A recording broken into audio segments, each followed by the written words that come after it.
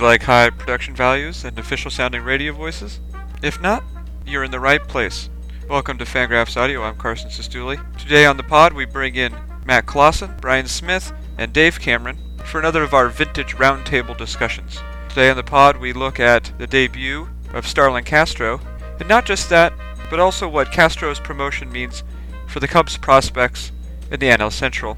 We move on and look at the recent demotion of former prospect Alex Gordon. We ask what might have been, and try and speculate on what might still be. We look at the early success of the Tampa Bay Rays, and try and separate fluke from actual skill. And finally, we cast a gaze at a couple new stats here at Fangraphs, shutdowns and meltdowns. We look at the genesis of the stat, and also how we might use it relative to saves, holds, or blown saves. This sort of thing, and so much more, on this edition of Fangraphs Audio.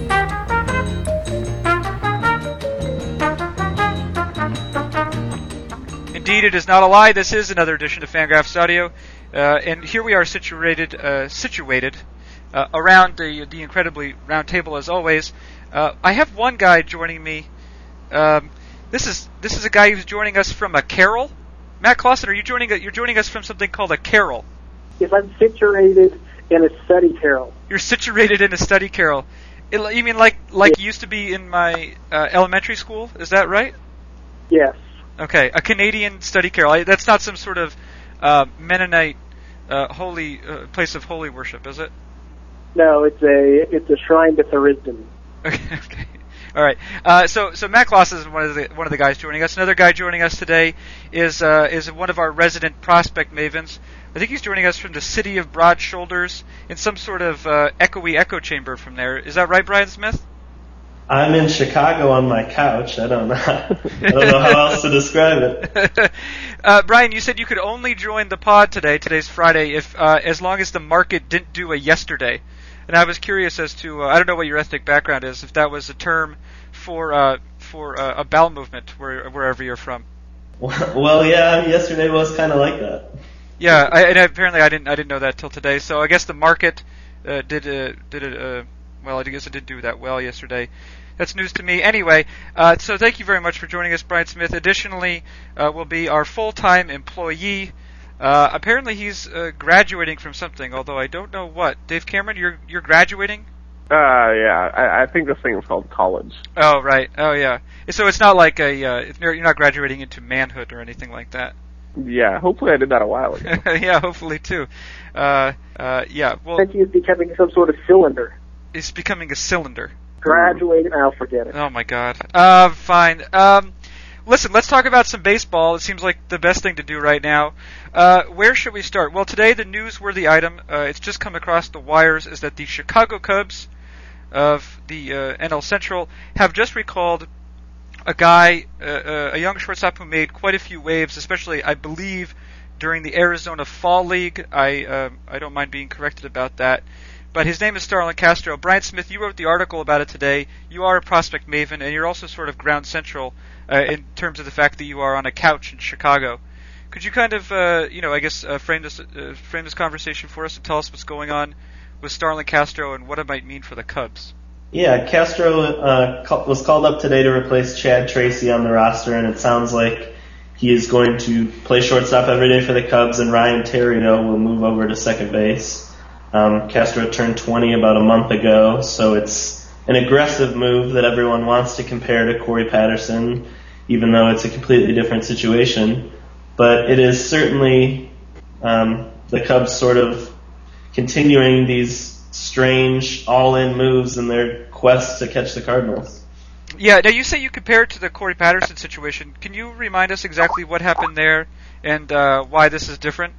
Yeah, Corey Patterson was the top prospect in baseball, and everyone thought he was going to be the next great center fielder in the National League, and it just didn't turn out that way. He never developed patience. His swing was always too long, and Castro's not the same player. He makes contact at a ratio that Corey Patterson probably didn't even in high school.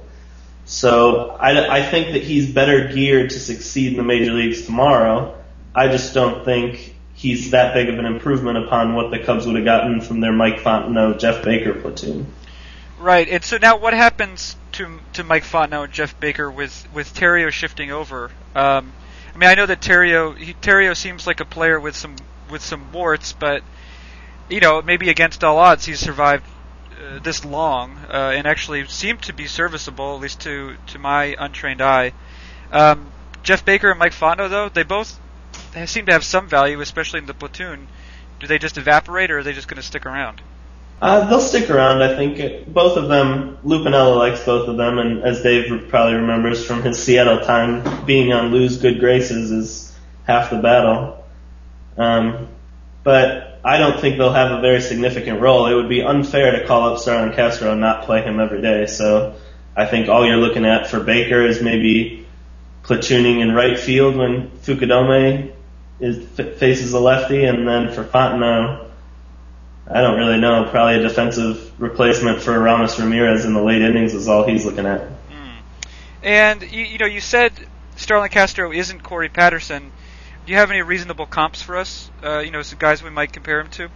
Well, statistically, I compared him on the site in the offseason to Gary Templeton, who was another shortstop prospect that got called up at 20, and he was never really quite as good as people hoped he would be. But today I think I read a Yunel Escobar comp, maybe on Baseball Prospectus, and I thought that was fitting. He sort of has that almost chubby-looking body, but he moves well and he makes contact with everything. He's going to be real good. He is going to be real good. Okay. Hey, Dave Cameron, Brian mentions here that he thinks this is one of these sort of bizarre moves the Cubs are making to make themselves competitive, with the Cardinals. I mean, that seems to be the team that you need to beat in the NL Central.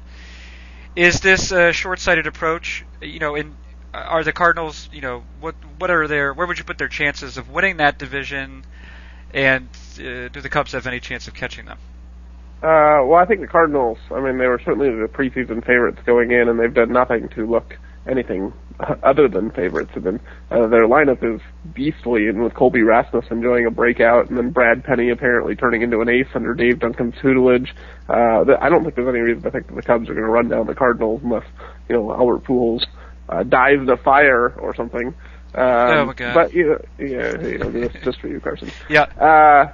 But I think, realistically, the wild card in the National League might be open for grabs. We thought the Atlanta would make a run for it, and they're struggling. The Dodgers are off to a terrible start. So some of these teams that we thought might end up vying for the wild card spot if they didn't win their division are not off to strong starts. And so realistically, I'm not sure the Cubs can contend with the Cardinals, but there is that extra playoff spot available. So if Starlin Castro comes up and hits 320 and plays decent defense at shortstop, I'm not saying he's going to do that. But if he does that, then he'll improve their chances of winning the wild card, and I don't think that's overly far-fetched. Okay, so they could maybe shoot for the wild card. That's not crazy. Do you think that maybe part of them winning the wild card will have to do with batting Giovanni Soto, aka one of their best hitters right now, higher in the lineup than 8th? Yeah, I saw a few nights ago that he was hitting 8th, and I was like, oh, doesn't the guy have like a 990 OPS or something? But realistically, then I looked at the rest of the lineup, and I wasn't totally sure who you'd move down. Ramos Ramirez and Derek Lee are maybe not hitting like you'd want them to be hitting, but they're still, proven veteran guys, and Fukudome and Soriano are hitting really well. So I think the Cubs have some lineup depth to the point where you can't move Soto up too far, and he's probably not quite as good as he's been hitting so far this year. And is there anyone else in the NL Central, even within sniffing distance of that wild card spot, let alone that first place spot? Well, I liked the Brewers coming into the year, but apparently I'm an idiot because they look horrible. What's that, number 6 org? Yeah, no. Okay, sorry. That was number 10 org. Number 10 org. Very good. So we have here one prospect who's kind of on his way up, and of course, for any baseballing enthusiast, the debut of a prospect is sort of an exciting time because we see the minor league numbers and we see essentially hope. We see the embodiment of hope. That's what's happening in Chicago right now. In Kansas City, which for a number of reasons maybe is the opposite of hope, or presents the opposite of hope, we've seen a situation recently where Alex Gordon, who was once, I think, number 2 on a whole bunch of baseball prospect lists, not too long ago, maybe 3 years ago now, has been optioned to AAA after returning from a finger injury he suffered in the preseason, maybe with like 6 games in between. Matt Clausen, as a Royals fan, you're sort of on the front lines of this situation. What is the latest Alex Gordon development, and what should the Royals do about it? Have they done the right thing? Well, it depends on your perspective, I guess. I'm going to try to avoid making this into an anti-Dayton Moore rant because it's tempting, but everyone's heard that before from various sources, and those rants are justified. I'll try to be as objective as I can as a Royals fan, but the truth is that the Royals don't seem to know what they're doing. I mean that both in the sense, they don't. That's an obvious. But I mean, in 2 senses. They don't seem to know what's being literally, they have no clue, but also they don't really know what their plan is, even though they talk very publicly as if they have one. Here's what's happened. Alex Gordon was this huge prospect. I mean, he was the number 2, maybe number 1 prospect. And of course, in 2007, he was disappointing. Believe it or not, he did not become George Brett overnight. And in 2008, he was also disappointing. I mean, relative to what the expectations were. I mean, next George Brett, we'll leave that silliness aside. He certainly wasn't what Evan Longoria has become. He certainly didn't hit like Ryan Braun at any standpoint, at any point, who was drafted after him. And of course, he didn't become Ryan Zimmerman, who, of course, shouldn't say you didn't become Ryan Zimmerman. Zimmerman become a great player. Who if those Zimmerman and Braun were drafted after him. People often bring in Longoria, but of course, if they want to get mad at Longoria, they should be blaming that. Quote, they should be blaming it, and I say it sarcastically, on Luke Hochevar, who was number 1 pick the year after Gordon was drafted. Anyway, the point being, he's now been sent down because he's disappointment, and I heard a CNOW analyst talk about how Gordon is on his last chance. Well, but if you think about this, I mean, how many... Gordon was disappointing relative to expectations. In 2007, though, he was an average player who hit poorly, but actually, those according to DeWan's plus minus, and UZR was above average defensively at third base, which was, he wasn't outstanding, but he was good. And from the scouting stuff I read from that year, that seemed to confirm it. He was about average. 2008, his defense was below average, but he hit well. I mean, he didn't set the league on fire, but he had about a 345, 350 WOBA. And so he's about average. And so 2009, it's like, so we get to 2009, how he can't, how has he blown it? So about a week into 2009, he had a serious hip injury and was out for most of the year. Came back, didn't hit well, was out on defense. They sent him down. They brought him back up. And he hit well. So then spring training this year, he flies in head first in the second base, which is stupid. And correct me if I'm wrong, I'm pretty sure Alex Gordon is the only player who does that. Breaks a finger. Misses those to spring training, comes up for 10 days, looks terrible on defense and offense, and so they send him back down again. Which is problematic and is most frustrating because they're talking about moving him to left field, maybe first base. So my point with all that is going to be the guy had 2 seasons that were average, maybe above average, depending on what you look at, because he's also a good base runner. And then 1 season where he basically got hurt the whole time. So yeah, he's been disappointing. But to call it a bust would be an exaggeration. And the idea that he's been given all these tons of chances and he just keeps blowing it, I think is also an exaggeration. Yes, well, Brian Smith, I'm curious here. Clausen mentioned names like Longoria and Zimmerman, right, who have been 2 kind of bigger third base prospects the last couple of years. Gordon, correct me if I'm wrong, was part of that conversation, or has been on the same par. He was a really highly ranked prospect. Did people just blow it in terms of their ranking, or has this been a case of a guy not developing based on his college numbers? It's hard to say. I mean, I wouldn't say he was on the level of Ryan Zimmerman. He was well above it. Ryan Zimmerman wasn't considered a future all-star. He was considered a everyday guy that wouldn't blossom into a power hitter or anything like that. Evan Longoria had power questions as well. Everyone thought that Alex Gordon would hit. And I think there's a lot of questions still why he hasn't completely blossomed. I mean, like Matt said, he's done well, but he certainly hasn't turned a corner, and he certainly hasn't been what people thought he'd be when he left Nebraska. Well, so I'm curious, as to whether, you've seen a thing like this. I mean, you've obviously, you've looked at a number of prospects. Have you seen something like this where, not necessarily because of injury, I mean, injuries really only seem to have screwed up his playing time, but have you seen a guy who seemed like such a sure thing fall from grace? I mean, is this a Delman Young situation? But it strikes me that Delman Young never had the plate discipline, whereas Gordon was a little bit more polished. I mean, where do you put him in terms of just like prospect failure? Well, I think he's a good lesson as far as when we look at college numbers. Like, for example, the number 1 pick in next year's draft is a guy named Anthony Rendon, and his on-base percentage right now, his sophomore year, is about 600. And we look at that and we assume he has great patience. But at the end of the day, college pitchers are completely scared to throw to these guys like Anthony Rendon and like they were of Alex Gordon. So scouts don't really get the opportunity to see pitchers attack them on an everyday basis like they would like to. So we go by the statistics, and his statistics in college were otherworldly. But in reality, it was because there weren't enough good hitters in that Nebraska lineup to challenge pitchers, so they just didn't throw him pitches that he could hit, that he could swing at. So where Alex Gordon stands now, what's a comp you'd have for him? A guy we could look at either that's playing now or has played baseball recently. I mean, what's Alex Gordon's, I wouldn't say best case scenario, but most likely scenario?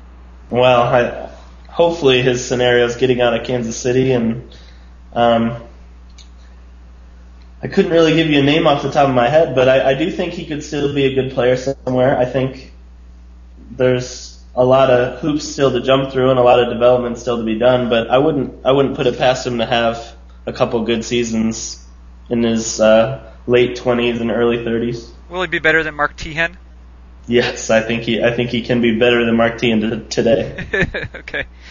Cameron, we moved from Alex Gordon and considerations of the Kansas City Royals to a team that's at the top of the charts right now, the Tampa Bay Rays. You wrote an article about them earlier this week. I want you to talk about that article and exactly where the Rays are now relative to the league and relative to maybe where we thought they might have been. You also suggest they're getting lucky. I'd like you to address that. But first, before you get into that conversation, if Alex Gordon had been drafted by and had come up with the Rays, which is generally a team that we recognize as having good player development, how would things have been different for Alex Gordon? What would have happened to Alex Gordon? Anything different, or or would have been the same? I mean, it's hard to say. I mean, it really depends on how much blame we lay on Gordon not developing, or maybe just not inherently having the skills that we maybe thought he did coming out of college versus how he was handled by the Royals. I do think we've seen with Tampa Bay that they are maybe a little more willing to make decisive decisions, whereas Kansas City experiments with one thing and then, pulls the plug on that a month in. Where, the Rays, they decided, let's give Delman Young a shot, and then they said we didn't like what we saw, they shipped him off to Minnesota and got someone else they liked a little more. Where maybe if Gordon would have come up through Tampa Bay, he would have gotten one sustained chance to play, and then Tampa Bay would have decided, hey, this guy's not that good, let's trade him while he's still got some first-round pick hype on him and turn him into, someone else who they would have liked a little bit better. Okay, so let's talk about. So that's a nice answer. Let's talk about the Tampa Bay on the field, though. Right now, they are winning a lot of games, and it seems like they're getting lucky in some ways, but they're actually legitimately good. How good are they? They're really good. I think that's kind of the paradox. Is one of those things is when a team is 22-7, or I lose the record now. How good are they? Or how much have they just gotten, good fortune? It's a little bit of both. I mean, this is, everyone coming into the season, we thought they were one of the best teams in baseball, but I don't think anyone thinks they're going to set the all-time win record, especially not in that division. And, one of the things I pointed out is that their team WOBA is just a little bit above average. Like, they're not hitting the tar out of the baseball, but when they get guys on base, they're getting really timely hits. And while announcers love to talk about timely hitting being something that can carry you for long periods of time, it just can't. You can't sustain a 340 batting average with men in scoring position when you hit 220 and the base is empty. And realistically, the Rays' offense isn't as good as it's looked so far this year. They're not the best offense in baseball. It's not a bad offense, but it's not as good as it's looked thanks to their clutch hitting. And so I think we'll see somewhat of a pullback where, their run scoring will go down, and their run prevention will go up a little bit too, because they're not going to finish the year with 500 runs allowed. But, they're a very good team, but there's reasons to believe they're not this good. Right. Now, we talked about them on the pod a couple weeks ago when you were out with kidney stones, and we had invoked the wins in the bank article that you had written, I guess, last year sometime, and which has sort of been invoked off and on since then. The Red Sox are, of course, a team that a lot of probably Fangraphs readers will have some interest in. It's a very interested fan base. The Rays have those wins in the bank, though. If you were to take the teams with their true talent right now and project them for the end of the season, do you have the Rays ahead of the Red Sox, and by how many games? Yeah, the Rays have clearly closed the gap. I think most projection systems had Boston a game or two ahead of Tampa, and maybe a couple games behind the Yankees, but those three teams were pretty well clumped together, with Tampa just slightly pulling up the rear. But now Tampa's shot past Boston. I think they have a 6 or 7 game lead at this point. The Red Sox true talent gap is not large enough to make up 6 or 7 games over the next 5 months, and so even if you didn't change your opinion at all based on what we saw in April, and with Cameron on the DL and Ellsbury on the DL, and reasons to believe that the Red Sox might not play as well as we would have thought they would have going into the year, Tampa's still clearly coming out on top just because of how well they've played to start the year. So at this point, the Red Sox are going to have to get lucky to make the playoffs, because we certainly wouldn't expect them to based on what we've seen so far. Okay, so luck will have to be part of it. And then finally, this has been a lot of fun so far. Finally, one thing I do want to mention, though, is that on the site, let's see, this is just last night, Thursday night, we're recording on a Friday, Dave Appelman, in his way, introduced a couple new stats to the website. One is called shutdowns, and one is called meltdowns. And this is in response to a conversation that has taken a couple different forms, and I think I just want to kind of cover it, and in case any of our readers / listeners had any confusion about it, maybe we could touch on it briefly. Shutdowns and meltdowns. Now, Clausen, I think you actually have you've tracked this back to its earlier date. I think it starts with Jeff Zimmerman, who contributes to Fangraphs and also to Royals Review. What was his? Where did this come from originally? Well, I think it just came, I don't know if his original post on this was at Royals Review or Beyond the Box Score, but it was originally just his frustration, which I think a lot of people in the favorite, a lot of people within and without the favorite metric community, whatever that is, have with the traditional categories like saves, blown saves, and holds. Just that they don't express anything. Coming in with a 3-run lead and getting a save for it, it just doesn't have a lot of pitchers can do that, can get away, or they can manage to only, we can manage to give up less than 3 runs with giving 3 outs. That's just not that expressive of what that reliever is attributed. So what kind of thing can we get that's on sort of a save scale? It's like they have one of these that would be something more meaningful about the player's contribution to the team's win, or at least what's happened from when the player came in to when he left the game. And that's so. Then I think it developed as a book blog. He was sort of a challenge out there, and it got taken up to the book blog, and that's where this conception-based WPA came out of. Right. Yeah. And Cameron, can you explain a little bit exactly how a shutdown and a meltdown, how those are calculated? Well, it's essentially just taking a look at like 0.06 of WPA. If you add that to your team, then that's a shutdown. If you subtract that from your team, that's a meltdown. I think Appelman honestly did this just because we needed a way to track how terrible Frank Francisco has been. No, I think it's essentially just a way to look at which relievers are adding 6% win probability to their team's chances. It's not overly complicated. Okay, so you say it's based, Cameron, on 0.06 WPA. How is that number settled upon? I mean, to the uninformed onlooker, aka your pod host, Carson Sestouli, it seems a bit random, but I assume if Tango Tiger is behind it, it's not. What's the reasoning there? The idea is that you wanted to create a metric that scaled to something like what we've generally seen with saves and holds, so where you were like, if you're going to have a good reliever gets 50 shutdowns in a year, it's because he has 50 saves in a year. It's along the same scale. Kind of like we scale SIP to match ERA so that people can look at it and say, oh, this is, 3 is good and 6 is horrible. We wanted to scale shutdowns and meltdowns kind of along the same lines of what people are already accustomed to, and that's saves and holds. Right, so a number that they could or why WOBA works too, right? Because we know what a good on-base percentage is. This is just a little bit more precise.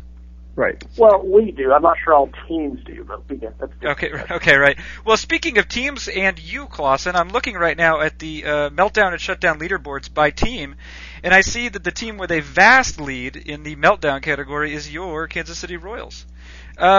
Briefly, would you tell me why that's the case? And I think that's just evidence that the stat is flawed, and we should correct it, because everyone knows, as people told us, the Dayton Moore is great at putting bullpens together. All right, so well, probably have to look into that. Because it probably doesn't have anything to do with, the Luis Mendoza being on the roster. All right, Clausen. Snark aside, Clausen. What is going on with the Royals? We know that they're not great, but why? How? I mean, they are 7 meltdowns worse than the next team. That's the Diamondbacks and a couple other teams. What's going on? I mean, are they in the process of fixing it? No. They just traded. I mean, Carlos Rosa would know. No, they're not in the process of fixing it, unless you count trading their one, maybe relief prospect away for, a guy who might be like the combination of the best features of Yuniesky Betancourt and Tony Pena Jr. And that's unfair to Ray Navarro, but it's hard to be. I mean, not that Carlos Rosa was anything great. No, I mean they're running guys. I mean they figured out after putting him in about 4 games in a row, Luis Mendoza is horrible. He's not a major leaguer. Progress. Yeah. Yeah, but then they got Josh Root. They cut the ancient Juan Cruz. He just looks old. I mean, that signing was actually one of their less dumb ones. Kyle Farnsworth is still prominently featured. Need I go on? No, you don't. But I would like to ask Brian Smith. We see Brian. He said that Clausen said that that's basically it for relief prospects. Do they have anyone? Do they have anyone in their system off the top of your head that could come in and provide any sort of reasonable innings? No, I think the sabermetric community hopes Disco Hayes can be that guy, but I don't think in reality that's going to happen. It's pretty bleak. They're okay in starting pitching prospects. I think we'll see Mike Montgomery this year, and Aaron Crow's better than he's pitched early in the season. But as far as viable relievers go, I don't really see a lot. Well, why not just call up Disco Hayes though? You're not doing very well. You have the worst bullpen in the majors. Why not give him a try? Yeah, sure. Yeah, why not? That's what we've been saying about Carlos Rosa for 2 years. The team. Why not? Why not do a lot of things? I mean, Tila Kaiulian probably isn't. I probably butchered that, but probably isn't a great hitter. But why not? Why not play? Why not find out what he's got? Why not give Alex Gordon a year to play third base and find out what the problem is, if he can play third and if he can hit? Why waste time with Jose Guillen? Why keep putting Kyle Farnsworth in the game? These are all outstanding questions, and we all know what the answer is. We don't know. We don't know. Dave Cameron, do you have any insight into the mind of Dayton Moore, Trey Hillman, and company? Well, I think really, we created the stat called meltdowns, and really, I think the fans must be getting counted or something, because between Matt Clausen and Randy Gisarli and, I think with Joe Poznanski, there's like 475 meltdowns per year per Royal fan. So I think really meltdowns should track Royal fans, not Royal pitchers. Yeah, they probably are. Well, but how about before we experience a meltdown here on the pod, we sew it up and put it in the can, which is what I like to call mixing metaphors. Very good. But before we do that, let's say goodbye to everyone. So first to Matt Clausen from his study carrel in Toronto. Thank you. Thank you, guys. Yeah, thank you. Okay, from Brian Smith in his on his couch in Chicago. I wish you the best of nights, Brian, and don't party too hard. Thank you, sir. Yeah, you're welcome. And then finally, Dave Cameron, congratulations, and I'm spelling that with a D. I do wish you. Are you going to wear a cap and gown, Cameron? Yeah, I'm doing the whole cap and gown thing. My parents are flying out. It's it's kind of a big deal in my family, I guess. Can we get a video or a photo of you up on the blog in your cap and gown? You'll have to talk to Appleman about that. I'm not sure if we own the rights to those kind of photos. Right. Oh, good point. Are you? Is Mike Sweeney flying out to see you graduate? He might throw some tomatoes at me, but then he would hug me afterwards. Probably. Yes, he would. He would definitely hug you. Once again, this has been, I have been, and will continue to be, Carson Sestouli, and this has been another white-hot episode of Fangraphs Audio.